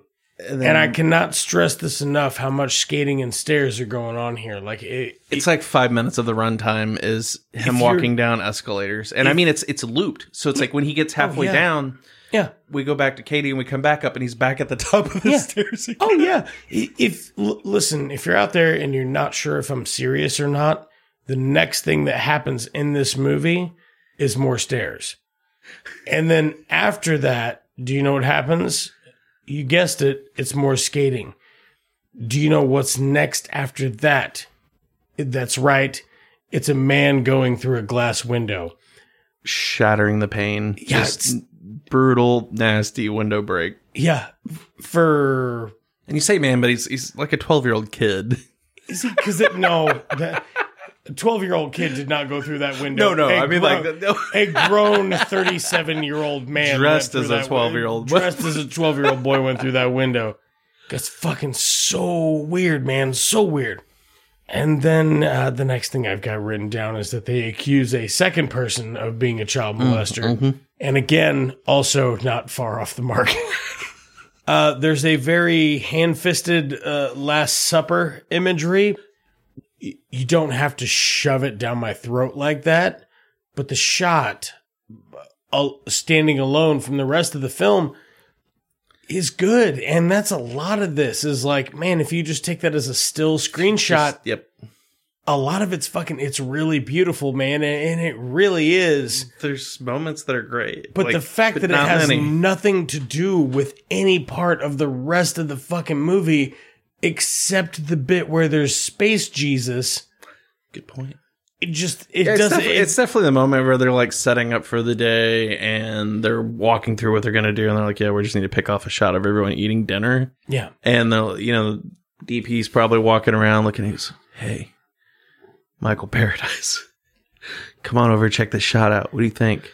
Last Supper. Oh, what do you think? And he's like, fuck yeah. It is the Last Supper. Holy shit, you're right. Like, fuck yeah, let's shoot seen that it. somewhere before. Shoot it. Fucking, that's it, man. That's it. So you got Katie's mom in a wheelchair. Everybody's super shitty to her. Why did you let this happen? Like, because her daughter threw a birthday present gun at her and severed her spine. So she's shitty. Like, it's a choice that she made to be paralyzed. Everybody just treats her like an incontinent dog that they're too cowardly to have put down. And there's a completely unnecessary subplot where now the first man accused of being a child molester, the detective. Yeah. This entire subplot involving the detectives trying to figure out where the gun came from that Katie shot her with. Like, that there's a whole subplot there that's maybe 5 or 6 scenes. And they just drop it. Yeah, that's just drop. Literally has nothing. You could cut it completely and it wouldn't affect the movie. Nope, Like, wouldn't change even, a thing. Not even one bit. You can just take it. Just snip, gone. There's your 10 minutes of your 20 minutes you could just get rid of. You can take 100% of it out. So this is the girl, by the way, Katie, is Reagan from The Exorcist, but calling people pedophiles more and insisting that some dude bang her mom to make her a sibling. Yes, and the worst language she uses is bastard. Yeah, she says bastard like 15 times, 20 times. That might be a little conservative with the bastards. Boy, she's throwing it out there a lot. It's like the one word her parent, like, we won't let Katie cuss. Yeah. But we'll let her say bastard for this movie. Just for this. The whole movie. But that's the only word. That's it. It's like, and then Michael Paradise is saying, hey, can we get her to say the F word? Can I just give you... Just like The Exorcist? Can I just give you LSD instead of money? I saw this movie called The Exorcist. Right. It's like, no shit. All right, so there are some good ideas and callbacks in this, but there's entirely too much going on. There's a like a Freddy Krueger Close Encounters bit. And it might be one of the most like deliberately obvious fucking, okay, I get it, things that I've ever seen in a movie to this date. Like, hey, you seen these movies? Remember that? You remember Close Encounters? Here it is. Yeah. Remember The Exorcist? Remember that one time you watched that movie back in the 90s? Or 80s or 70s or whatever popular genre of movie it was. It was just, this is a constant ripoff of so many other things. Have you seen The Birds? Right. This is that, except they're only falcons, which are birds. We have of prey. like 5 birds in this movie. But they're trying desperately and really firmly to make it a thing that's canon. And it's not has to do with anything in the rest of the, they're really strange choices for somebody who goes, you know what I want? I want to tell a story. Then you should learn how that works. It's first. like he has 5 or 10 different scripts laying around that are all partially written. Yep, just shuffle them like a deck of cards. Fuck it. Just shuffle them like a deck of cards. That's why there's so many callbacks. Mixes him up and he's just like, hey man, we got it, baby. Go through, change the name to Katie. Good, that's great. All right, we're good. Let's go make this movie. So there are some pretty sick Tron effects. While we're on the subject of it just being other scripts shuffled together. Old guy tells Barbara she's pregnant, and kazow, she is. And then the child, she'll never see the light of day. So there's going to be like a space abortion. She's wheeling around the room like cray-cray in like a weird frantic way for like 2.5 minutes. It's like 2 to 3, maybe even 4 minutes of her just making circles in the living room in a wheelchair, and the housekeeper is like watching this shit happen, and she's like, which is Shelley Winters, who's actually like a great actress. It's like, what the hell are you in this movie? Fucking so crazy. But so she spins around a shitload, then just jets out the door, which is left open. Yeah. It's as if she's a woman that's never reacted to a situation ever before in her life. She's acting like a woman who has maybe never been pregnant and had a child. Or she's acting like a she just runs in circles, but in a wheelchair. And then for 2 minutes, do you know how fucking long 2 minutes is to run in a circle? Get the fuck out of here. And you're not really getting anything else while she's going in circles. We're getting just her going in circles. It is just her going in circles and the maid glaring watching down at her from top stairs. And then when she leaves, we get like a couple moments almost like where, I was telling Danny during the movie, it's almost like the director, she asks, like, what do you want me to do at the end of the scene? He's like, I just want you to sing. What song was it? Swing Low, Sweet Chariot. Oh my God, yeah. No, she does Mama's Little Baby Loves Shortening. Mama's Little Baby Loves Shortening. And she just she drops like 2 or 3 verses and just walks off into a room, and you're like, I have no idea why this is in this movie. There's another scene where like the bald space Jesus people, only one of them in the entire movie just like didn't shave his head for 3 weeks. So he's like real peach fuzzy, you know what I mean? But everybody, like every single other person that shaves their head in that movie for the Space Jesus cult, bicked. I like your idea though, because they don't establish this, but Danny suggested that all the older Space Jesuses were the children of Space Jesus in space. Yeah, that's for sure. And I'm like, that's a pretty good... Because they're all in jumpsuits and they're all still bald. Because what do you wear when you're not wearing your weird like monk getup? I wear a tracksuit time. Or as they call it down under, a tracky deck. You're wearing a tracksuit and you're bald, Danny. You're really starting to... This is a holy fuck. When did I put this tracksuit on? He's really starting to change my opinion that he might be a Space Jesus disciple. The way that it shows the little girl is telekinetic. I mean... Some of the way that they try to put it out there are decent ideas, but it's just really poor execution. They're all really bizarre examples of telekinesis. And in order to try to combat that, it's just more of that same funk music. And then... I don't really know what that theme is supposed to be. Like, every time I watch that movie, it feels like they don't know where to put it. Yeah. It's like the moments where it drops, you're just like, why? Yeah. Why are we doing that? And as soon as you feel like you finally got a grasp on what might be going on with the plot of the movie, Falcon Attack Handy Capable Edition. So Falcon comes out of nowhere and attacks the lady in a wheelchair, and it's the mom. It's again really long scene.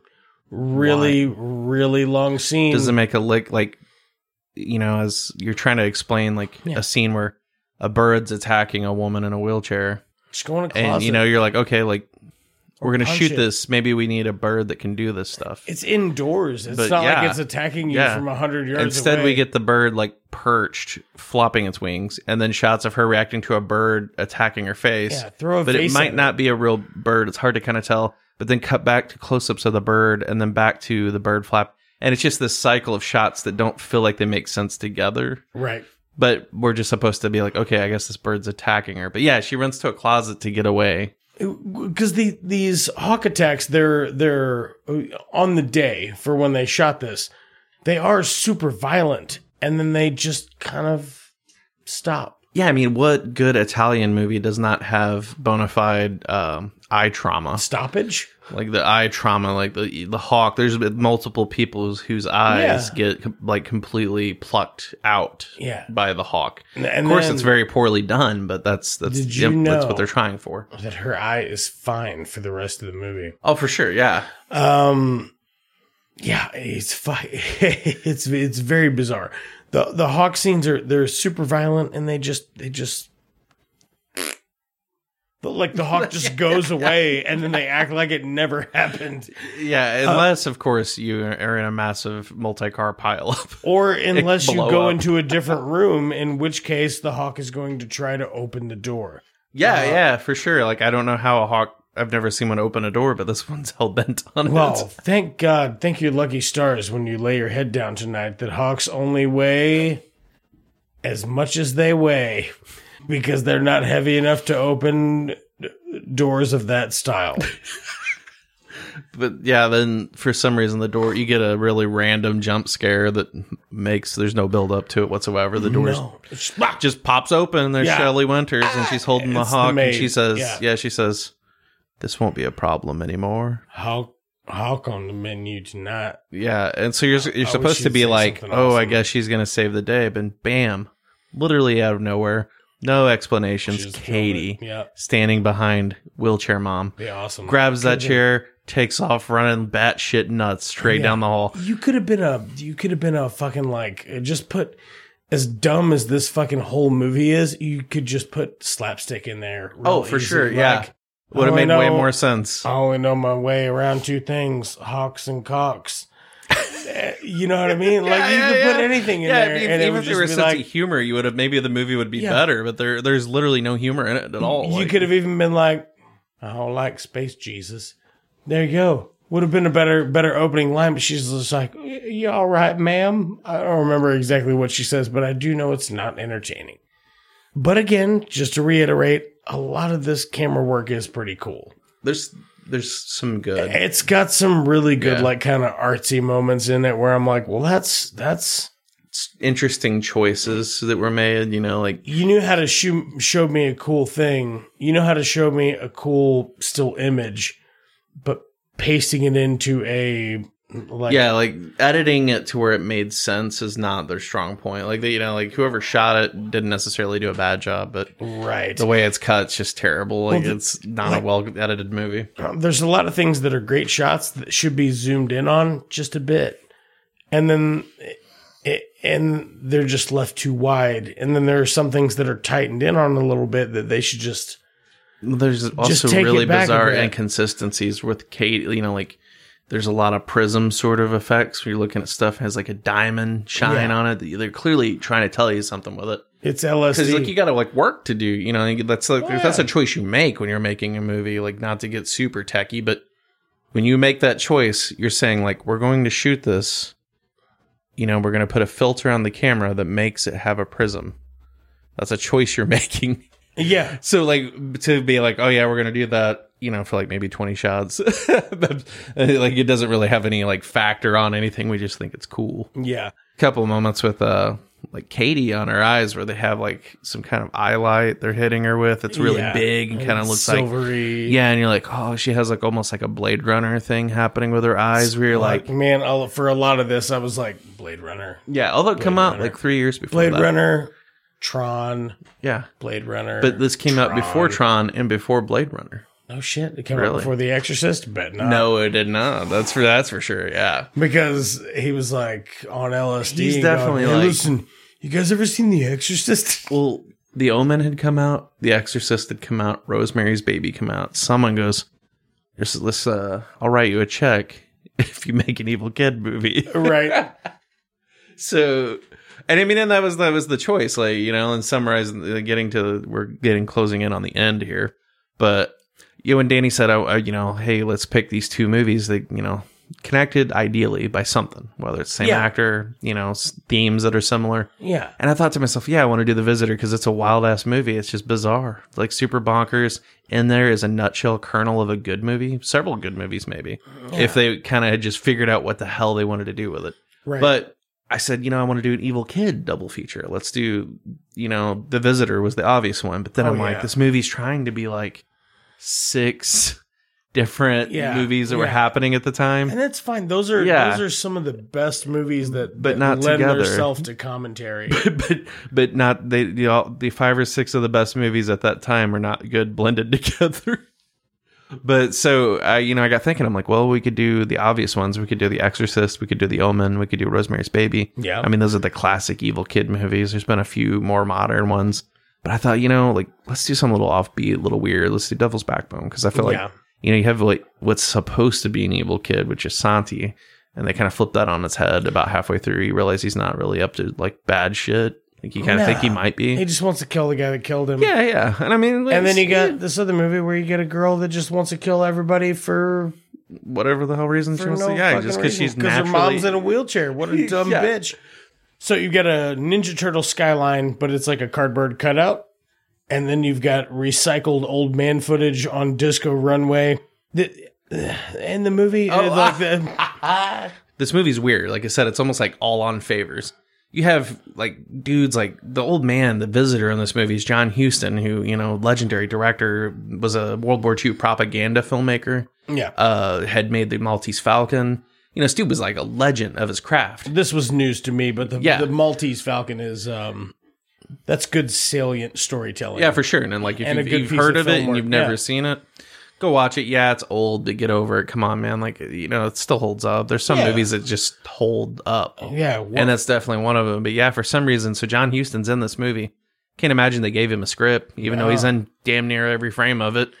And so the whole weird. time he's making these really bizarre ass like chimpanzee faces. That's the best thing I can describe. His eyes are bulging out of his head. He's like, there's not a word of dialogue, but he looks like he's tripping balls. He's making real weird, like long extended lips. Like kind of. It's like some of the most bizarre, like crazy ass, like visual effects background I've ever, like I haven't seen anything. It's real ballsy for them to go that hard, that far, that long ago. It's like they're really confident, like this looks great. Yeah, it's fucking 2007 copy of iMovie would blow this out of the water. Yeah, it's wild the way they put it together. And then like the next thing you've got is like Monster Katie choking her mom and dragging her up a flight of stairs by the hair because she can't walk, I guess. Well, we kind of also skipped over that when Katie appears behind after the housekeeper kills the falcon. And Katie pops up behind mom and just barrels off with her. You can't forget about the housekeeper killing the falcon. So after that moment, Katie fucking barrels just headlong right into a gigantic aquarium. Just shoves the mom right through it, giant plate glass, bus, water going everywhere. And it's really horribly done, but all the same, like it's meant to happen. Like, yeah. And we're left for a really long time not really knowing what happened there. I kind of liked... All right, I'm not gonna lie. When she's like, Katie's got the wheelchair handles and she's getting ready to ram her into that fish tank. Mm-hmm. I kind of like the way they like panned in, panned out, panned in, panned out.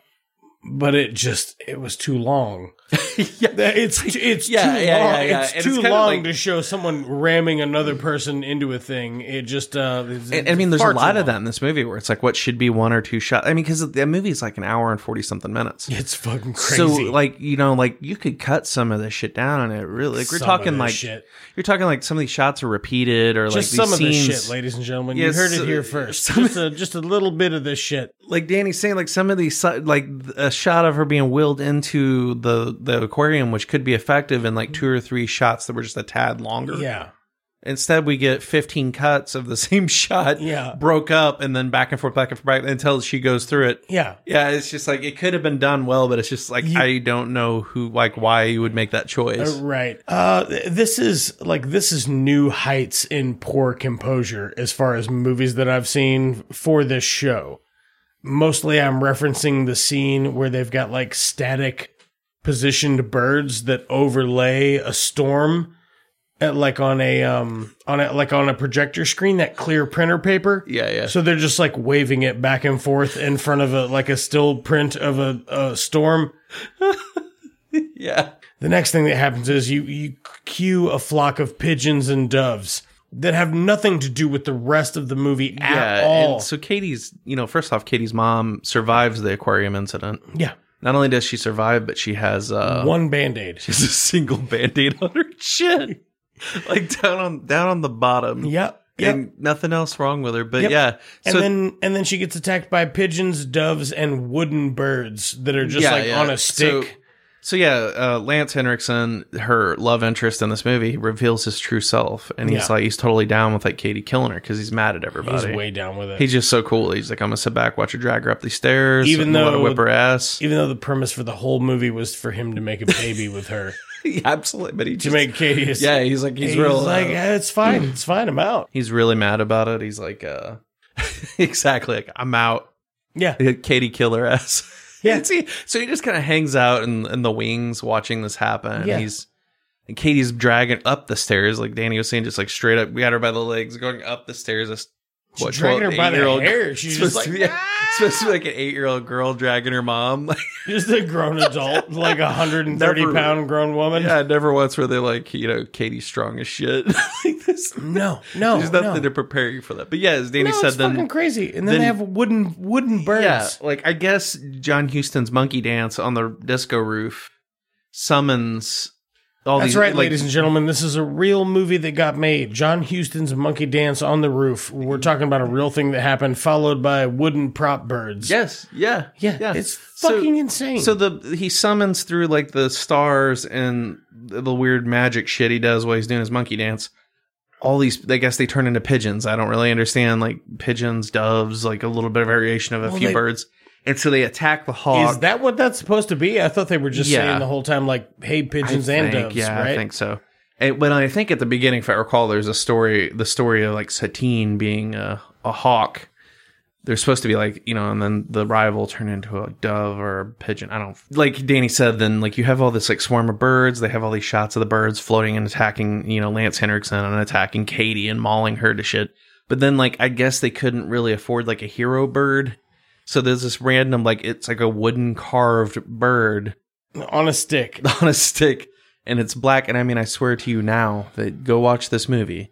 And, you know, it's actually on YouTube for free. I found out today. Oh, but, nice. you know, and I don't encourage that. So, but, you know, like, sometimes you got to make do. Yeah. So if you just want to scrub to the very end of the movie and you want to watch this moment, just to know that, like, hey, man, he did not lie about this. The bird is a carved wooden bird on a stick. And to get the shot that they want of it, they're just twirling the stick and like swinging the stick. And then they have the projected background with all the other birds. Yeah. And it is just like, they don't even try to make it fly. No, it's fucking super bizarre. So then it flies over to Lance Henriksen, gets up right up on his neck. Yeah. And then shoots like, I don't know, like a dart out of its mouth into his neck. I don't know, like an arrow. Like it's Pinocchio, but its beak gets longer. Yeah. Into a murder weapon, but it doesn't have to tell a lie. Yeah, and it kills Lance. Jesus. So you remember from the beginning of the movie, we were talking about that that famous boardroom scene that's 10 seconds long in the wash that is all this bullshit. We go back there at the very end, but the butler is just like, whoa, oh, hey, rich guy. Yeah, the same guy who we get a random close-up of. Yeah, we and get another random close-up. Super random close-up. Like, the most high-definition shot in the entire film is just of this dude's pores on his cheeks. And he kind of like, almost like you would give a thumbs up if you could see his whole body. Yeah. You know, like it was, but it's just his head. Like you have just the head, but you have the motion of a thumbs up. Like, yes, like good job. Yeah, he's doing that Zach Galifianakis, the gif that everybody uses. Yeah. And then, you know, everyone's been pecked to death. Like they're not just dead. Like, they're pecked to death. They're pecked to death. And you know who loves it? Space Jesus, but maybe not. Because can't condone murder. Well, now there's an old man who has a new bald youngster with him, and it's Katie's reincarnated soul, and Space Jesus is or isn't thrilled about it. He got the evil out of her, he says. And then roll funky score, and thank God, here are the credits. There it was. That was it. What a fucking strange thing to make. Like if you were going to make a thing. I promised you it wasn't a normal bad movie. It was. It's a bizarre movie. Like it's unusual. I can imagine if this got a theatrical U.S. release at the time, I would have been like, let's go see that shit. Yeah, for sure. Yeah, I mean, I'll tell you what, the worst part about the movie Hope Floats is that there's no robots or aliens in it. Well, you're right about that. Do you know what I'm saying? I don't even know what is Hope Floats? I don't know. If I'm being completely honest, I've never seen it. But take a movie like that you know exists and just fucking force feed me aliens and like throughout, and I'll watch it and be like, yeah, it sucked or whatever. But at least I went and saw it. You know what I'm saying? Yeah. Well, I mean, you can do something real cheesy. If I want to watch like a movie about what people go through in real life every day, I'll watch a documentary. If I want to watch, you know, like I get enough of that. By the way, there is a documentary called No One Saw a Thing about Skidmore, Missouri. It is northwest of here by quite a bit. It's not around here anywhere near. Alicia and I checked it out a couple of days ago. It's about a guy that got murdered in the middle of a town of 400 people in broad daylight, supposedly by like half the town's adults. That they just it's like a straight up Freddy Krueger scenario. They just swarmed him in the middle of town. Like and Freddy Krueger is like the whole town's just like, we're going to kill Freddy Krueger. And gunned him down right then and there. And wild. now the population is half of what it was, and the place is like a real shithole. Yeah, I mean, I would move too. It's like public display of murder. It's fucking cool documentary though. Also because it's like, you know, it's 2 hours away from here. That's kind of cool. I'll have to check that out. Yeah, it's pretty neat. No One Saw a Thing. It's on Amazon. Why'd you pick this? So, I mean, it's real easy to pick some trash. Like, I like it. I like some trash. I like, I like a good piece of trash. Like, if it's ever been on MST3K, I'm down with that shit. Like, I'm of the caliber that I think a bad movie should still be entertaining. Like I think that if the filmmakers aren't trying to make something like if their heart's not in it, they're not trying to entertain their audience, even if they fail miserably or the movie's totally off track from what it needs to be. Right. As long as the intention was there to do something great. What? So tell me, have you? Before we're reaching the end of the show, I want to let you plug all the shit you want to plug. But first, before we do that, what have you been consuming lately? Like, what's like a good show or a great movie you just watched, or like a book or a series that you're into? So a couple of things, there's a couple of things I've been checking out lately. I've been reading a book called Killers of the Flower Moon, which is about the discovery of the FBI. Okay. The founding of the FBI because of a lot of indigenous women murders. It's supposed to be developed into a movie right now, but it's a very procedural book, kind of hard to follow. I like a procedural. Yeah, it comes and goes. It's written mostly from like a more like literary sort academic. Of sense. Yeah. It's not bad. Actually, it's a bizarre thing. As somebody who really, really gets engrossed and loves a good story, I usually prefer my reading material to be more on the academic side. Yeah, it's strange because that's I read a lot of, if it's not like comics or something like that, like then what I'm reading is typically nonfiction. Yeah, which is weird for me. If my reading is generally going to be fiction, I like it to be short. Mm-hmm. That being said, there are some longer works of fiction that I really enjoy a lot. Yeah. But usually, if I want something that's just a fabricated story, I want it to be something I can consume in a day or 3. Yeah, for sure. Yeah, and I agree. And that's kind of what's been very slow about Killers of the Flower Moon, is that it's a pretty dense book. What else did you say you were? So I've also been reading a lot of, there's a Japanese manga artist. Like, I'm not a super big, I'm not super into that kind of format. But okay. But this guy's name's Junji Ito. He's a pretty popular guy. But he's famous for doing these comic books that are horror, that are completely insane. Like the concepts, they're all existential. Like, what are they? Can you drop a couple names? Yeah. There's one called Hanging Balloons, and it's they're really short and super, super, like I said, existential. But like that, like he uses a lot of like weird farcical ideas. But oh man, I'd love to see. Like that. He presents them in like such like bizarre. It's always bizarre. Like in the Hanging Balloons, basically, this small town all of a sudden has all these balloons appear. They're like hot air balloons. Okay. But they're all the people's heads. Oh, Jesus Christ. But every head is a person in that town that matches the person in the town identically. Oh, well, that's fucked up. And at the bottom of what would be their basket, instead of a basket, is a noose. And they float around the town until they finally catch the person who looks like them. Jesus, that's fucked And they're up. not occupied at all with anyone else. That sounds like you're constantly being chased by your own floating head. It's very, I discovered it because I'm working on a project right now that kind of has a lot of existential like cause in it. Okay. And that's where, it's a horror project. That tends to be a majority of everything I do. That's all I've got for this, man. I don't have anything else for it. It was not a good, coherent film. But again, that being said, I had a blast fucking watching this and ripping it to shreds because it is so fucking stupid. Yes. And by stupid, again, there's some promising points to it.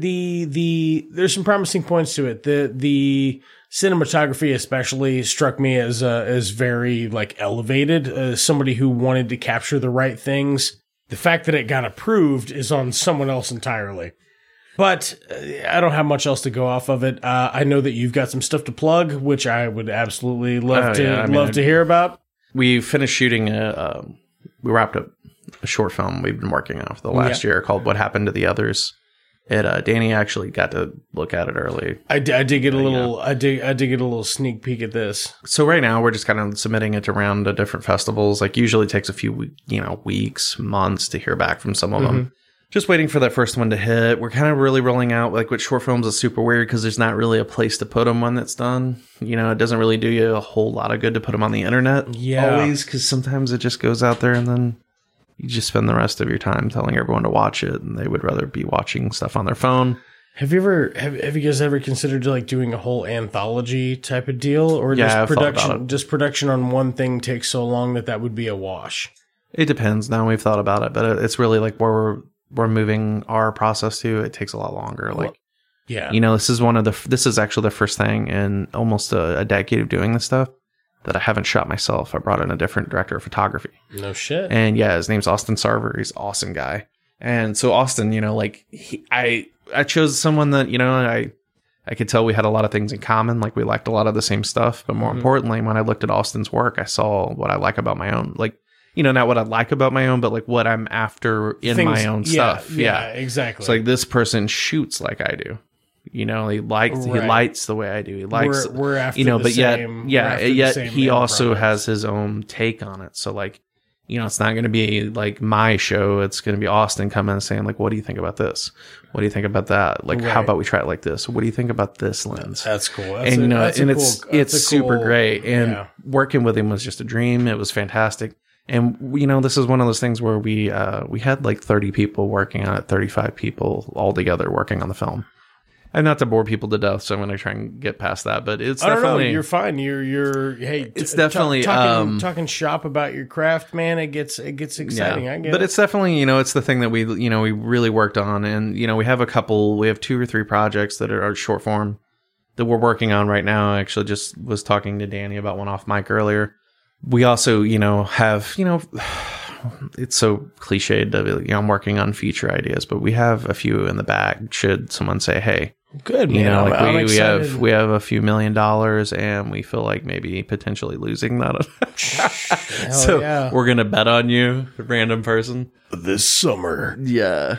Well, this has been a lot of fun, man. This has been a ton of fun. I've enjoyed this immensely. So anybody out there that does come across this, where can they check out the stuff that you're working on? Instagram's definitely like my number one vehicle right now for keeping tabs on what I'm working on. Okay. It goes through phases of whatever I feel like photographing, but generally I'll post news about, our films and stuff. So you could follow me at Douglas Wicker. If Danny follows me, so if you can't find that, or et cetera. Yeah, you can follow It's Just Two Movies. And Douglas Wicker is on our fucking shit.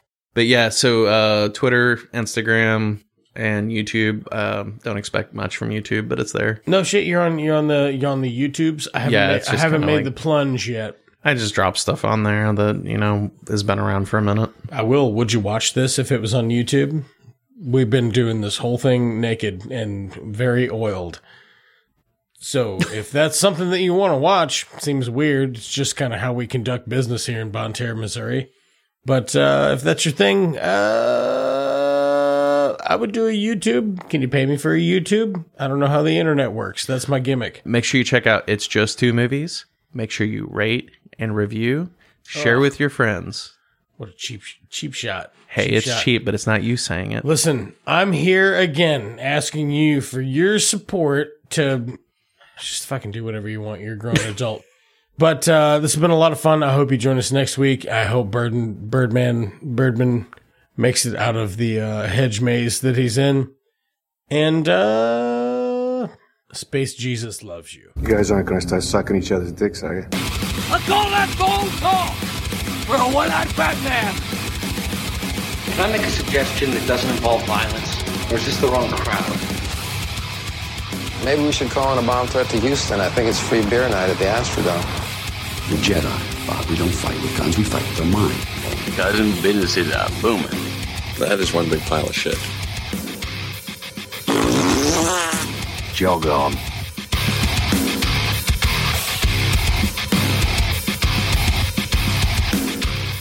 It's Just Two Movies is a production of Blue Cheese and Bacon Studios and can be found wherever you get your podcasts.